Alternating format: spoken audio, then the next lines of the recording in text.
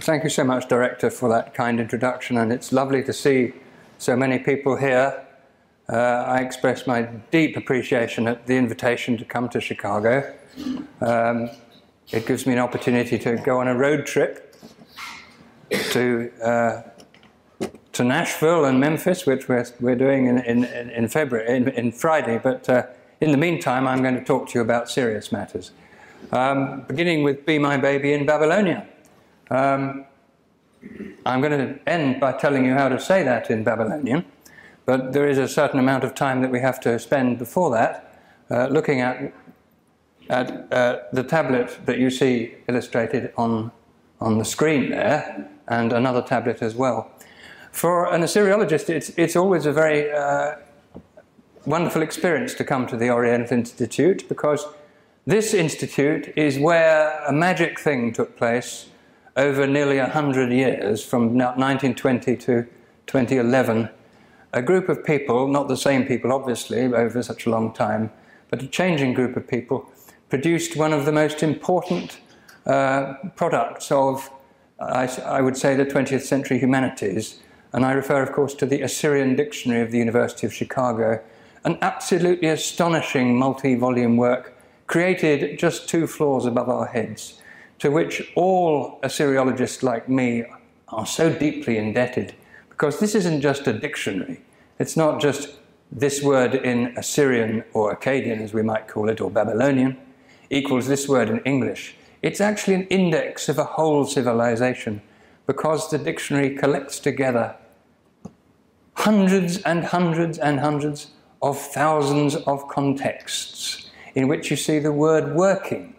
These are words which have been dead for 2,000 years. And this dictionary has brought back to life these words, and it allows you to understand them through these many, many contextual references, and essentially act as an index to a civilization that is so long dead.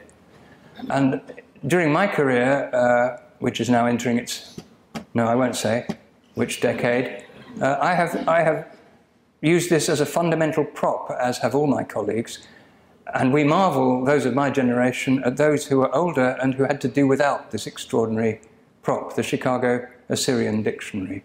So much that I'm going to say to you tonight about the text that I'm going to talk about rests upon an understanding that is built on this foundation of this Chicago Assyrian Dictionary. But I want also to talk about another wonder of the 20th century humanities, which was the recovery of Sumerian literature.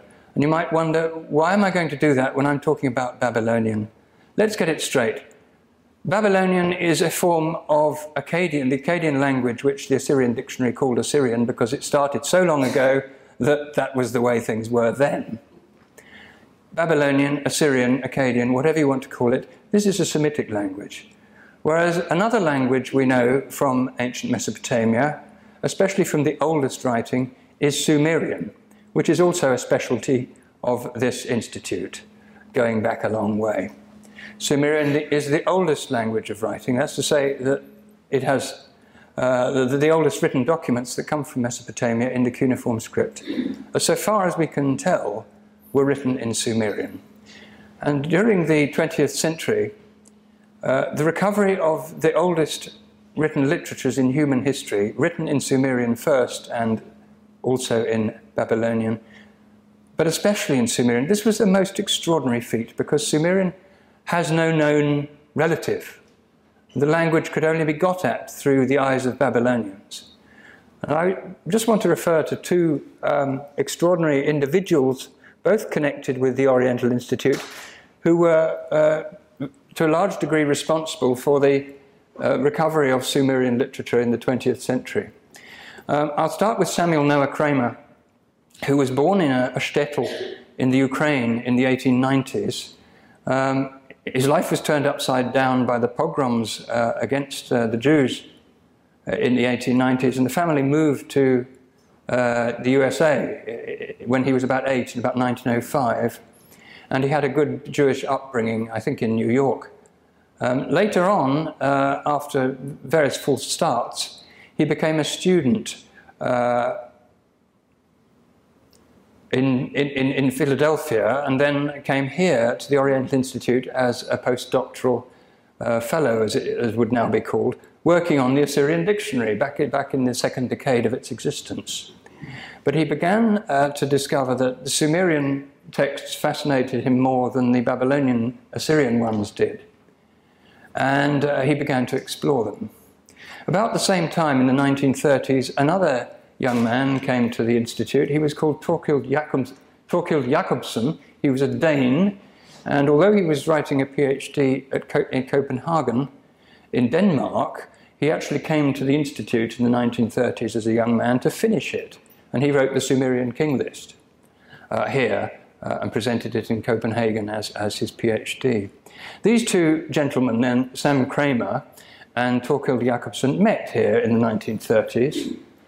As I've said, they were instrumental in the recovery of Sumerian literature, but they were very different people, very different minds, very different approaches to Sumerian and to the ancient Near East generally. Sam Kramer ended up as Clark Research Professor of Sumerian in the University of Pennsylvania in Philadelphia. Thorkild Jacobsen was on the faculty here for a couple of decades, but then in the early 60s moved to Harvard. They're both, of course, long dead now. But one colleague, commenting on them, especially on the many works that they had written for the benefit not of Assyriological colleagues, not for the benefit of specialists like me, but for the benefit of the general public, and observed their different approaches. Sam Kramer tended to see in the text he was reading the familiar, whereas Thorkild Jacobsen, Sam was a very practical man, I think. Thorkild Jacobsen, he had a very different mentality. It was a rather poetic, spiritual mind, seeking the exotic in what he read. And there was a colleague who summed this up by saying, well, it seems that Sam Kramer, in his writings, wants really to turn the Sumerians into Americans. But Thorkild Jacobsen, he, in his writings, wants to do the opposite. He wants to turn Americans into Sumerians. And I tell this story because it runs to the heart of what we do, of how we understand the minds, the intellects, the hearts, the souls of the people who leave us these texts that have endured in so many hundreds of thousands in their various different languages from the ancient Near East, and especially from Iraq and from Mesopotamia. And I thought that today I would introduce to you a couple of texts in which we can try and build bridges between ourselves as modern Westerners and the people of ancient Iraq, the individuals who created these texts. And I also want to use the time to introduce you also to something of the process of Assyriological research through which we go when we are confronted with a completely unknown, undeciphered object, a clay tablet in the cuneiform script like this one that no one has ever read before, at least not for 4,000 years. How is it that we get from an object like this, a three-dimensional clay tablet, inscribed with cuneiform writing, which was deciphered in the 19th century, how do we get from here to a translation that connects with us today? So that's the basic premise of what I'm going to lay out before you. And I've got an instrument here that I should be able to use because I was shown how to do it earlier. But since I was shown how to do it, the generosity of the Oriental Institute and its suppers may have overcome me slightly. So you'll have to bear with me if at a certain point I become clumsy. I did refuse the third glass of wine, you'd be glad to know. So let's start then with, that's clearly not the right thing to do, so let's try the other, there we are. Let's start then with not the big broken clay tablet that was on the first slide, but this small, almost complete clay tablet, which is on the second slide. It's in a collection in Norway. It's an old Babylonian tablet. You can see on the left a photograph of it. You see it's a three-dimensional object. I'm talking as if you've never encountered a cuneiform tablet before. I suspect that some of you have, and you'll have to forgive me. for going through the basics, but it's a clay tablet and it's inscribed with cuneiform script, which you can see is a three-dimensional script that is produced by impressing a stylus, a reed stylus, on damp clay with the different combinations of wedge-shaped impressions that make the signs, which are script. We know from the script and the general shape of the tablet that this is Old Babylonian, about 1800 BC, so we're reaching back almost 4,000 years to this individual mind who is wishing. No, he's not wishing, and it might be she. We'll find out. But we're trying to communicate with this intellect across that divide. And on the right, you can see the first stage in the process of that bridging, which is a line drawing, turning the three-dimensional object into two dimensions by drawing the cuneiform signs with utmost care to represent them as they are on the tablet, so that then we can take that forward and share it with friends.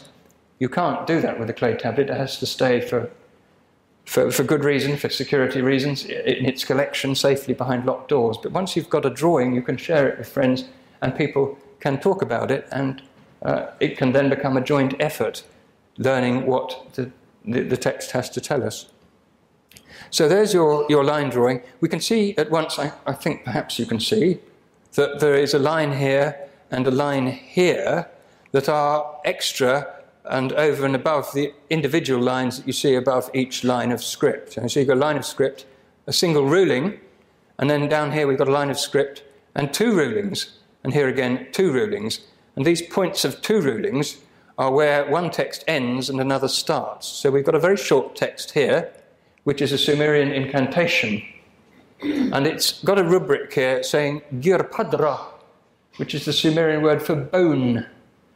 Now, the incantation ahead of it has nothing really to do about bones at all. It says the sea belongs to the goddess Nanshe, silver belongs to the goddess Inanna, and I'm afraid excrement belongs to the steppe, because that's where you go to do it. And it then says, in the steppe, a man was crying out, and he was lifting his head to the sky. And that's the end of the incantation. But as I said, it has a little rubric saying it's about bone. So presumably this is some kind of little spell that the bone doctor said when he was setting bones. But we're not interested in that. I'm sorry, you may be interested in that, but I'm not going to talk about that anymore.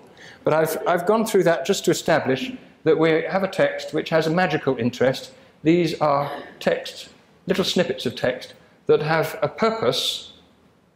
This is magic purpose, designed to manipulate the world around to achieve an outcome that is desired. That in that particular outcome is to mend the bone.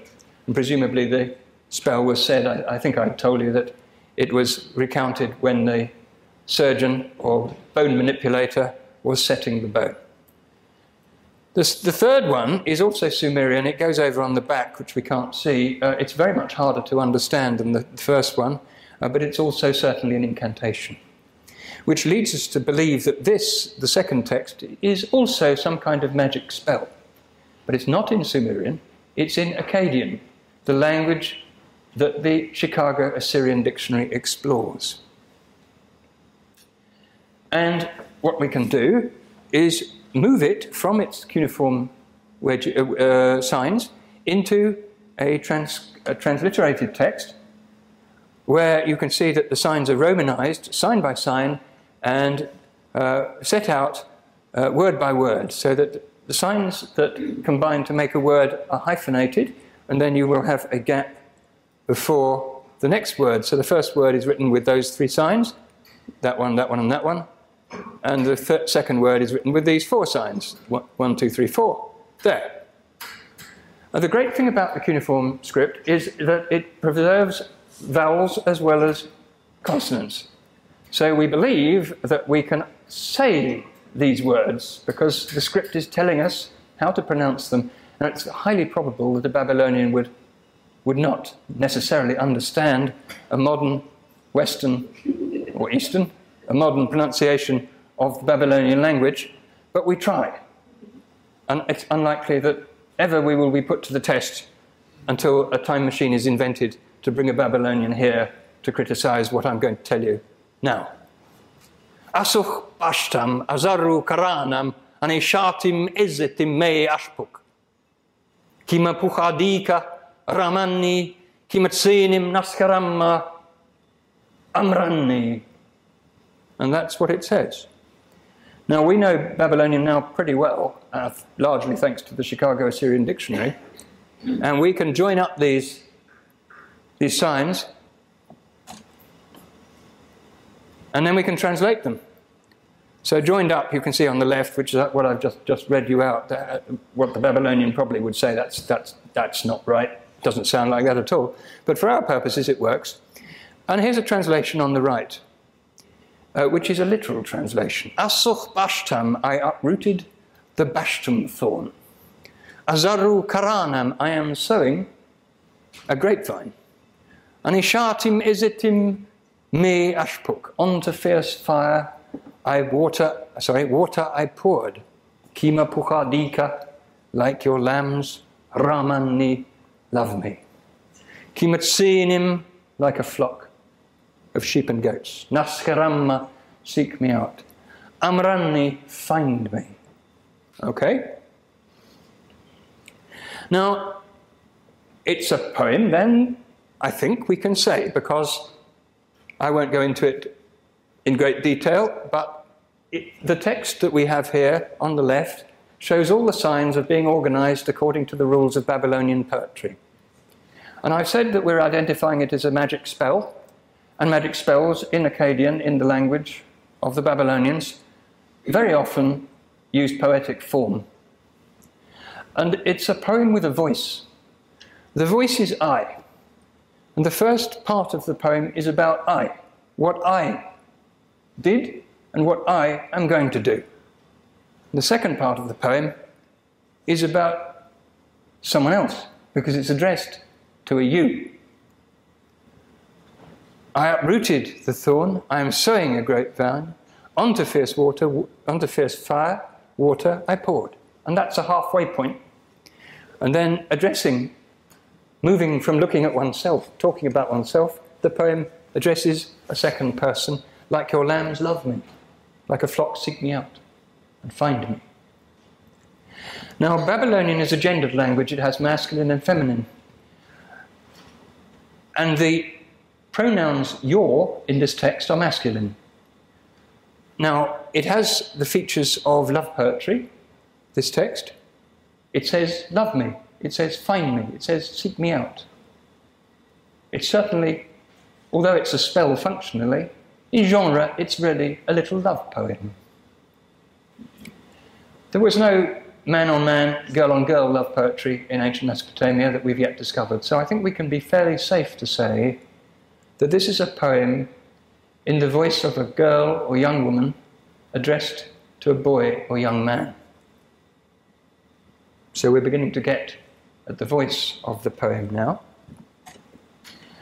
I've given you this literal translation here, but you know, this is a translation of the kind that a student does for his professor to demonstrate that he understands the words, the grammar, and the syntax. And in Assyriology, we do too much of this, translating to demonstrate our knowledge.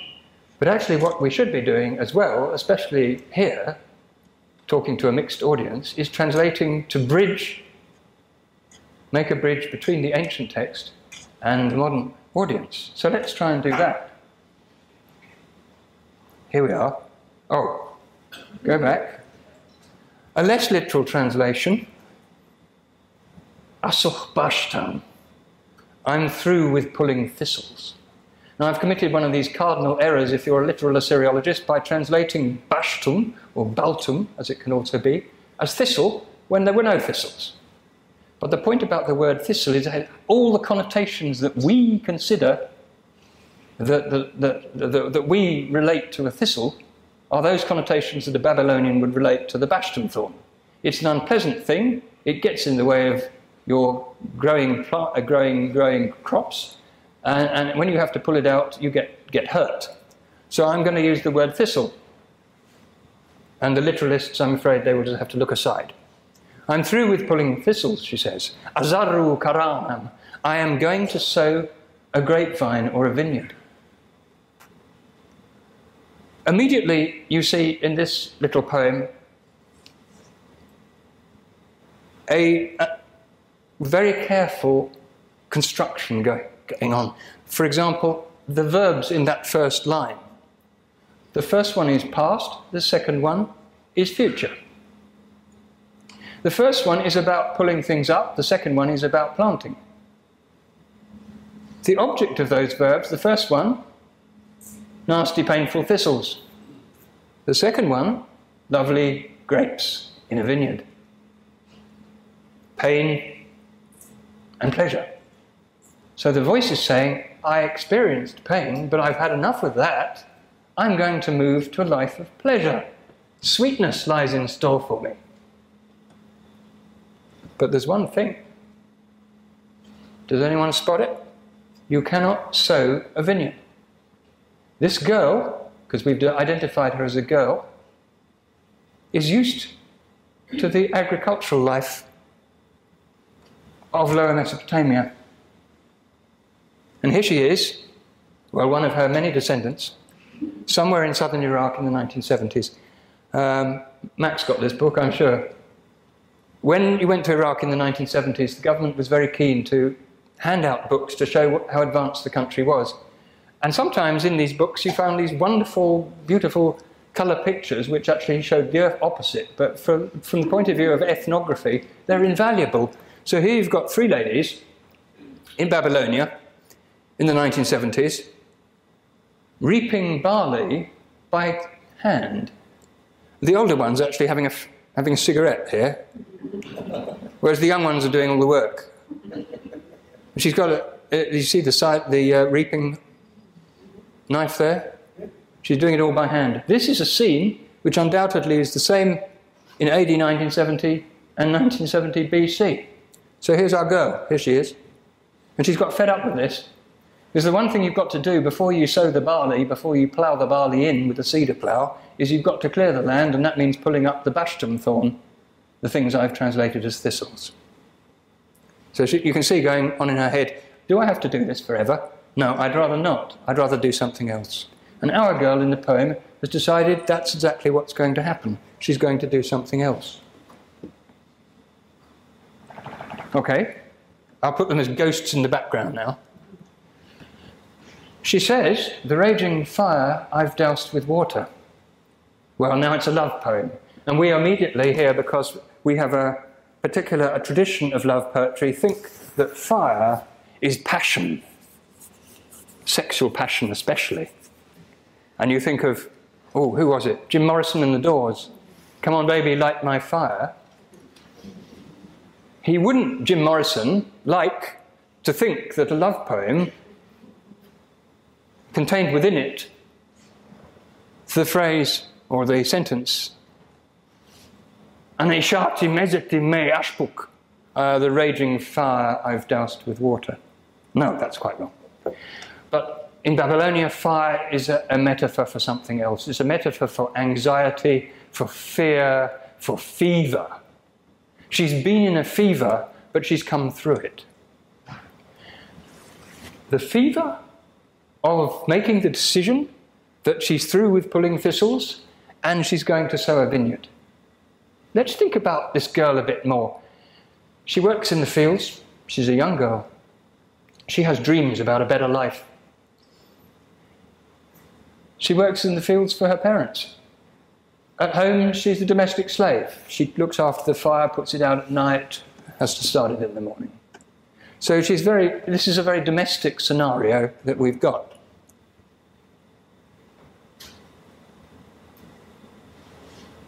And I think, like many young women in history, she's thinking about her life and what it holds in front of her, and thinking perhaps she can alter it, she can go out there and change her life. And she's come to a decision. She's doused the raging fire with water. Now she's calm. Her fever has gone. She knows what she's going to do. And we'll come to that in a moment, I think. Let me just see what the next slide is. Oh, yes. Right. Okay. She's at that point of life, perhaps, as a young girl, when her body has changed. She's looking forward to a life that must clearly mean moving from her parents' house to the house of someone else. Because the fate of a young girl in Babylonia, as in many traditional societies, is to leave home and to enter someone else's house as a daughter-in-law, a bride. And this is a great rite of passage, of course, involving huge changes for her. She must learn to love a new family. She must undergo the rites of passage of defloration and childbirth. She clearly will be feeling ambivalent towards childbirth, because in a traditional society where there are no modern obstetric miracles, so many girls didn't survive childbirth. So the pleasure of looking forward to having a family is slightly dampened by the fear of what might go wrong, the fear of death. So she, like many girls in history, knows that this is what's coming to her, and she's thinking about it. But something has catalysed her. And I think this is the second half of the poem. Love me as you love your lambs, she says to a boy or young man. Look for me as you look for the flock. Find me. Now, this is interesting because the geographical focus and economic focus of the poem has changed from the barley fields, where you work in the field and you pull the weeds and you have a domestic life in the house looking after mum and dad and your baby siblings. The focus is now on another person, and this other person doesn't belong in the barley fields, doesn't belong with the thistles at all, because this other person is quite clearly a shepherd. Now, I couldn't find a nice photograph of shepherds in modern Babylonia that could quite match the picture of the 5 women with the cigarettes in the barley field, I'm afraid. I've had to revert to a textbook of Mesopotamia, which itself reverts to a picture of somewhere in northern Iran in the 1970s. But it's important because it shows that the grazing of sheep and goats, which were herded together in ancient Mesopotamia, takes place in a very different environment from where you grow flocks for most of the year. The sheep and goats were allowed on the arable fields for a part of the growing season, but then they had to get off or they would destroy the crops. And there was this pattern of seasonal migration of parts of the family with the sheep and goats, often very, very long distances away from the low-lying arable land to the uplands, to the hills. These are extreme hills, but they'll do. They stand for the hills surrounding Babylonia, where the pastoral nomads took their sheep and goats. The boy that she's crying out to belongs here, not in the arable.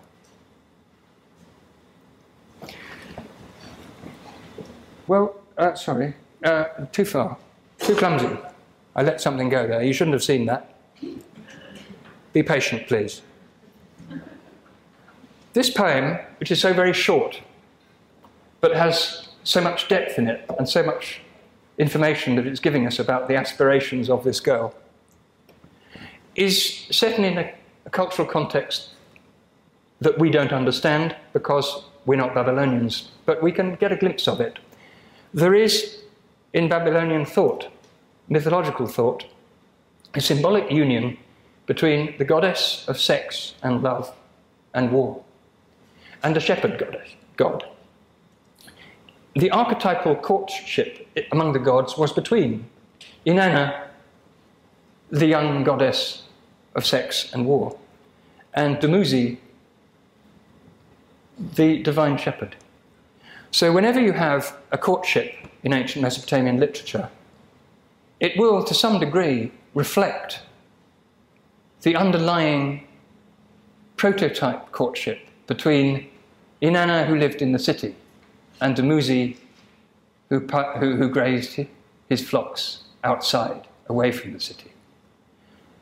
So a Babylonian, hearing our little poem, would immediately project onto the figures there, the girl talking about her life and her aspirations, and then talking to the boy, would immediately project onto those figures the story of Inanna and Dumuzi.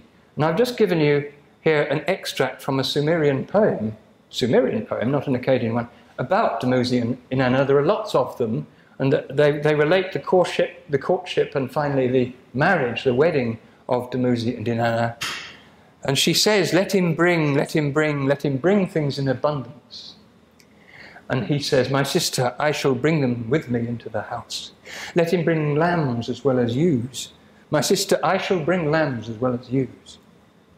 Let him bring kids as well as goats. My sister, I shall bring kids as well as goats.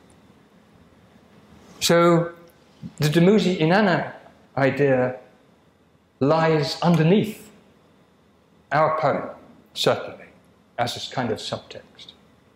But that doesn't change my view that it's about a young girl thinking in terms of love for the first time in her life. While we're here, we might say that this is a very profound contextualization of the love between a young woman and a young man, in that it brings together the two very separate halves of Babylonian society and economy. That it kind of says that, wouldn't it be wonderful if the love between a young woman and a young man, in some deeply signified way,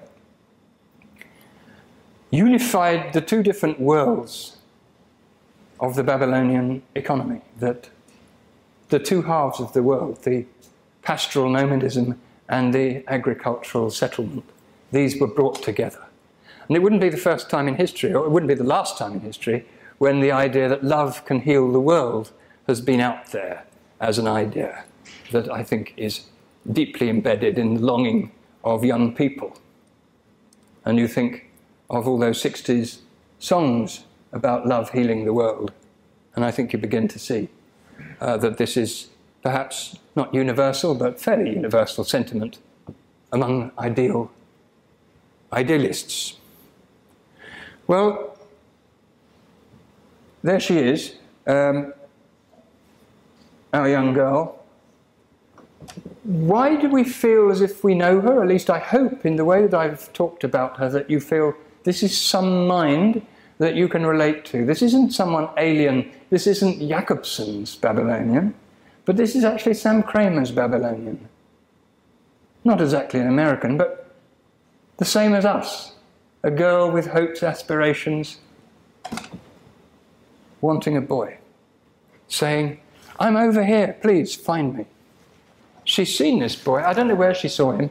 It could have been at the well when she went to get water and the boy came with the flocks to get water for them. It could have been one of those occasions when the Babylonian girls danced in the streets and the boys hung about watching, thinking, yes, I quite like the look of that one. Could have been any of those occasions. But the point is that she's seen this boy. And she's waving at him, metaphorically, to say, I'm over here, look at me. I'm the one you want. I'm ready for you. I'm ready to make the leap. I think there are many such girls in human literature. I think we see a lot of them in 19th century novels, don't we? And you've already seen this one.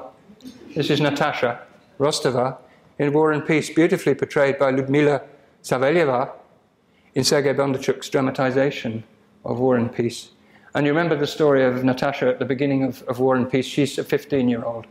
And she herself, and Tolstoy has this extraordinary ability to get into the psychology of this young girl, she is thinking in exactly the same terms as our Babylonian girl. She knows she's going to grow up. She knows that there's going to be a man. She wants to see this man. She wants to be found by this man.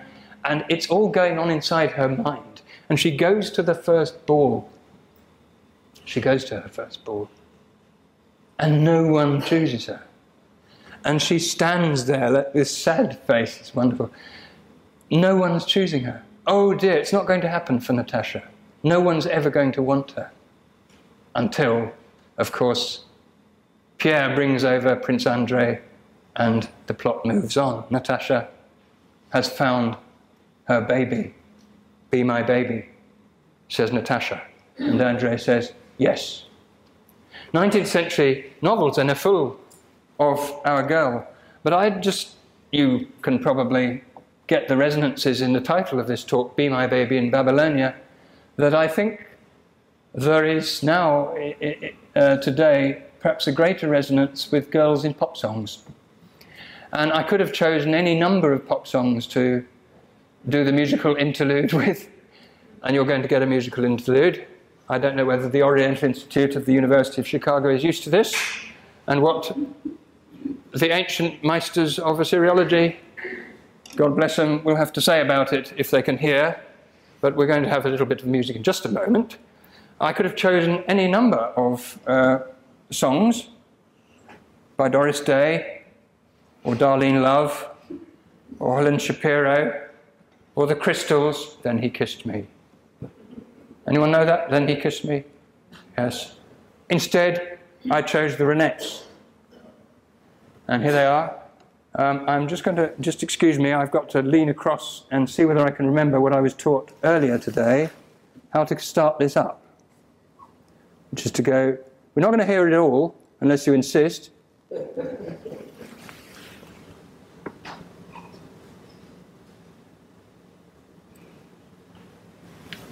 We're going to start there. I'll make you happy, baby. Just wait and see. For every kiss you give me, I'll give you three. Oh, the day I saw you, I have been waiting for you. You know I whispered something. I told you that I so want to please you, baby. Say be my darling, be my baby. Okay. I didn't see anyone dancing. You're not ready to dance yet.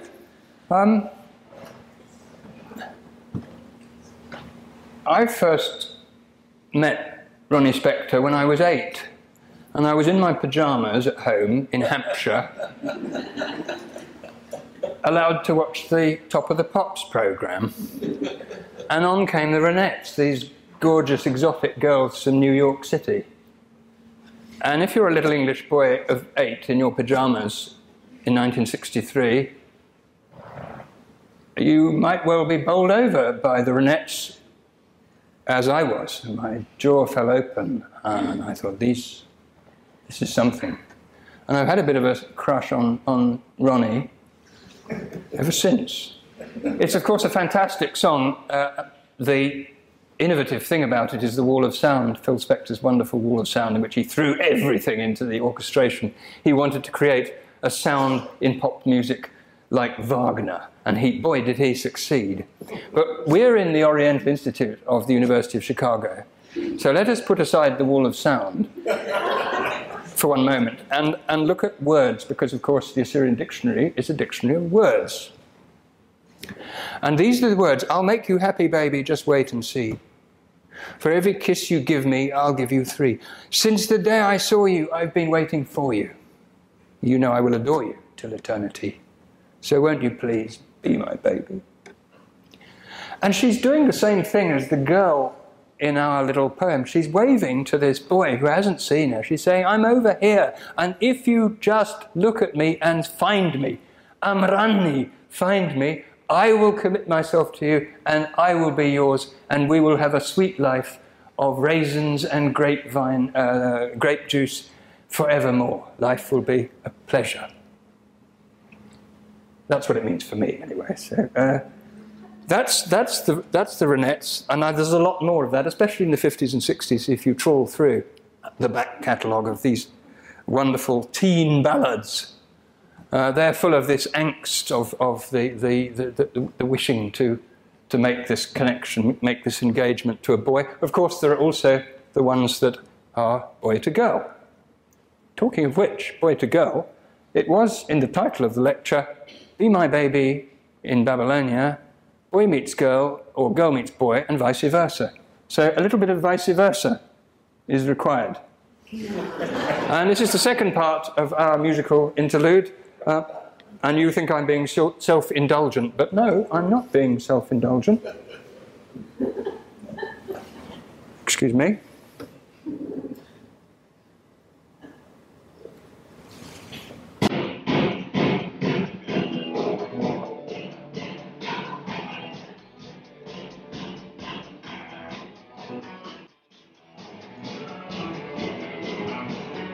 Stop.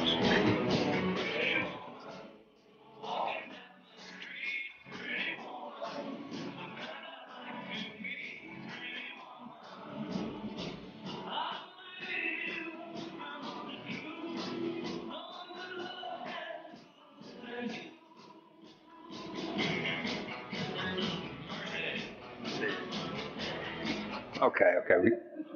Pretty Woman. Everyone knows, of course, it's the next year. It's 1964. It's Roy Orbison. He didn't do as much for me as Ronnie Spector did, but I'm sure there are people in the audience who remember Roy Orbison with longing, or at least fondness. I'm not being self-indulgent giving you Pretty Woman by Roy Orbison because there is a Sumerian poem that begins Pretty Woman. And it's the same situation as Roy Orbison was in when he was sitting on a wall, nothing to do, in the street, and this girl walks past. That's the story of the song, isn't it? The girl walks past, and he goes, Pretty Woman, you're so nice, and so forth. And then she walks on. And he says, oh, you're going like all the others, you're ignoring me. And then at the end of the poem, she turns round, and he knows he's scored. Well, Pretty Woman in Sumerian, this is a Sumerian poem, it's part of the big thing that you saw at the very beginning that I showed on the first slide, the title slide, a big tablet with lots of different incantations on it. And one of them is this one, Kisikil Saga, which means Pretty Woman.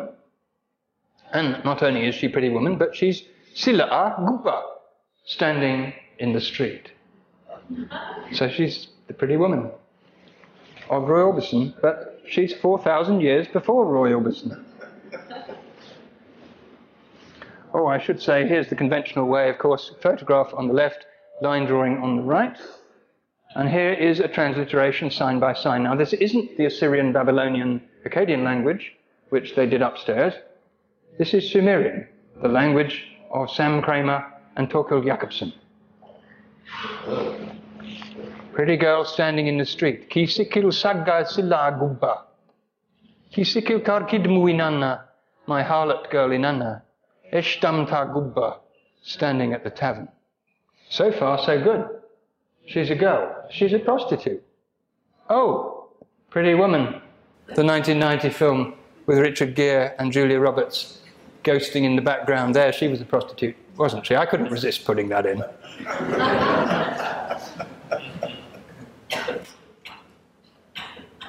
You remember what I said about the experience of reading clay tablets? Some of them go well and produce wonderful things, and you think, that's fantastic. I'm so glad I read that. Others, you think, oh God, what am I going to do with this? Because it doesn't read in a way that makes any sense at all. This is one of those. Sharshara, sharshara, it goes on. Abundant, abundant. Well, okay. Abgalshe to the sage. This is not making sense, is it? We're struggling with this. Na'a nundum mach inim enkigake. Na'a, mine. Nundum mach, sublime lips. Julia Roberts, anyone? Inim enkigake, at the word of enki. Oh, it's not making sense at all, is it? Kisikil, girl. Amma Anni, her mother. Kiri, nose. Khashwar, apple. Urmua, my lap. Ah, oh. And that's it. You think, what the devil is going on? I know it's Sumerian, but, you know, Sumerian we can usually understand, but this is just gibberish. So if you just had this, you'd say, there's something wrong here. This, even for Sumerian, it's just not good enough. There's something wrong. And you'd be right, because in fact we have two other properly written versions of this very incantation, one on a tablet in Massachusetts, and the other one in a tablet in Edinburgh, Scotland. And these are written properly. And they go, pretty girl standing in the street, Kikisiku Karkidumu Inanna, standing at the tavern. And then you say, instead of Sharshara, it's Abshara'am. Instead of Abgalsha, it's Abgalamach Inanakam. Instead of Na'anundumach, it's Ganunmach, and so forth. This looks a lot better because it's Sumerian that actually means something. Let's see what it means. Here we are. The red letters are where the two texts disagree. But if you follow the Massachusetts and Edinburgh tablets, you get this: pretty girl standing in the street, harlot girl, child of Inanna. All prostitutes were the children of the goddess Inanna because she was the goddess of sex and love, and so prostitutes, that was her patronage. She was a rich yielding cow. That's so much better than abundant, but somewhat connected. She was a rich yielding cow. You've got to know this. She was Inanna's rich yielding vulva cow. Now here's a word of warning. Sumerian is a lot more explicit in the kind of vocabulary it uses than our nice Babylonian, which is much more subtle. Sumerian is very graphic in dealing with sex, but also otherwise. It uses graphic metaphors. Inanna, the goddess of sex. This prostitute was Inanna's rich-yielding vulva cow. She was Enki's sublime storehouse. When the girl sat, she was an apple orchard bearing fruit. When she lay down, she was a cedar bough casting shade. Much better than girl, her mother knows apple my lap. Oh! Much, much better. But still there's something about this poem, although we understand it, we must say that the one, the cuneiform that I showed you first is obviously from a tradition that has become severely corrupted to such an extent that actually the scribes copying it really didn't know what they were copying anymore. So you get that gibberish. But we see with the text in its proper form, it's a piece of Sumerian poetry. It has a lot of sexual metaphor in it. It's altogether more sexually direct than our Babylonian poem. It has some metaphors in, perhaps, which we understand. When the girl sat, she was an apple orchard bearing fruit. I think probably her cleavage was a bit low when she sat down, and apples were visible below the collar. When she lay down, she was a cedar bough casting shade. We could explore that, but it's quite personal, I think. It's an incantation formula for love. So this is another incantation, and it's one for love. It's obviously a man speaking. He's speaking about a girl he's seen standing in the street. He projects onto her the idea that she's a prostitute working for Inanna, who's the goddess of sex, and therefore makes her available. She's voluptuous, sensuous, rich in promise, and beautiful to look at, and obviously beautiful to enjoy. This is a very male, I think, approach to love and the prospect of sex. Very different voice than we saw in our Babylonian poem. If we are Sam Kramer, we probably struggle with this a bit more than if we're Torkild Jakobsen, who, as I said, had this mystic sort of idea that he communed with the Sumerian spirit in a way that Sam Kramer probably didn't.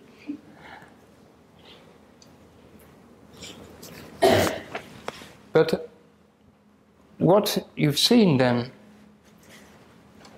I think, are two poems that are very different, the one of which allows us immediately into the mind of the person who's the voice of the poem, the girl.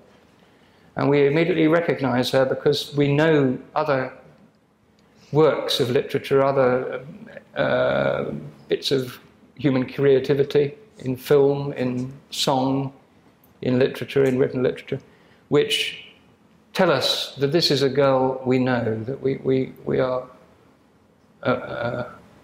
already acquainted with her.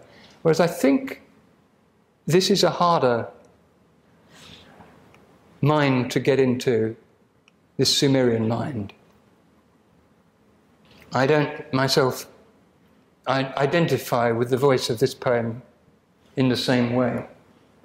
We've also seen, I think, that the poem in Babylonian gave much more pleasure for many reasons, because I think it was more profound and worked on many different levels as a piece of literature, short though it was, mini masterpiece, I think of it, than this, I think, which is rather hackneyed and rather, deliberate and obvious as a poem of appreciation. We've also seen that the one poem was much easier to understand and decipher and put across as a translation than the other one, this one, which gave us tremendous pain in trying to get into the mind of the person who is the voice of it. So between these two incantations, I think we've seen a glimpse of the pleasure and the pain that deciphering cuneiform texts can give to those of us who do it. And we've also seen a glimpse of the way in which, yes, the Babylonians, the people of ancient Mesopotamia, sometimes remind us very, very strongly of ourselves. We can reach out to them, we can understand them, we can identify with these voices. But there are other occasions where they really are alien people, separated from us not only by the years and the space, but also by a good deal else besides. Thank you so much for listening, but before you clap, I just wanted to tell you that we began with Be My Baby in Babylonia. I wish to give you a little Babylonian lesson. Those of you who are ladies must say after me, Atta Lumari, which means Be My Baby, spoken to a gentleman. And the gentleman must learn Atti Lumarti, which means Be My Baby, spoken to a lady. Thank you very much indeed.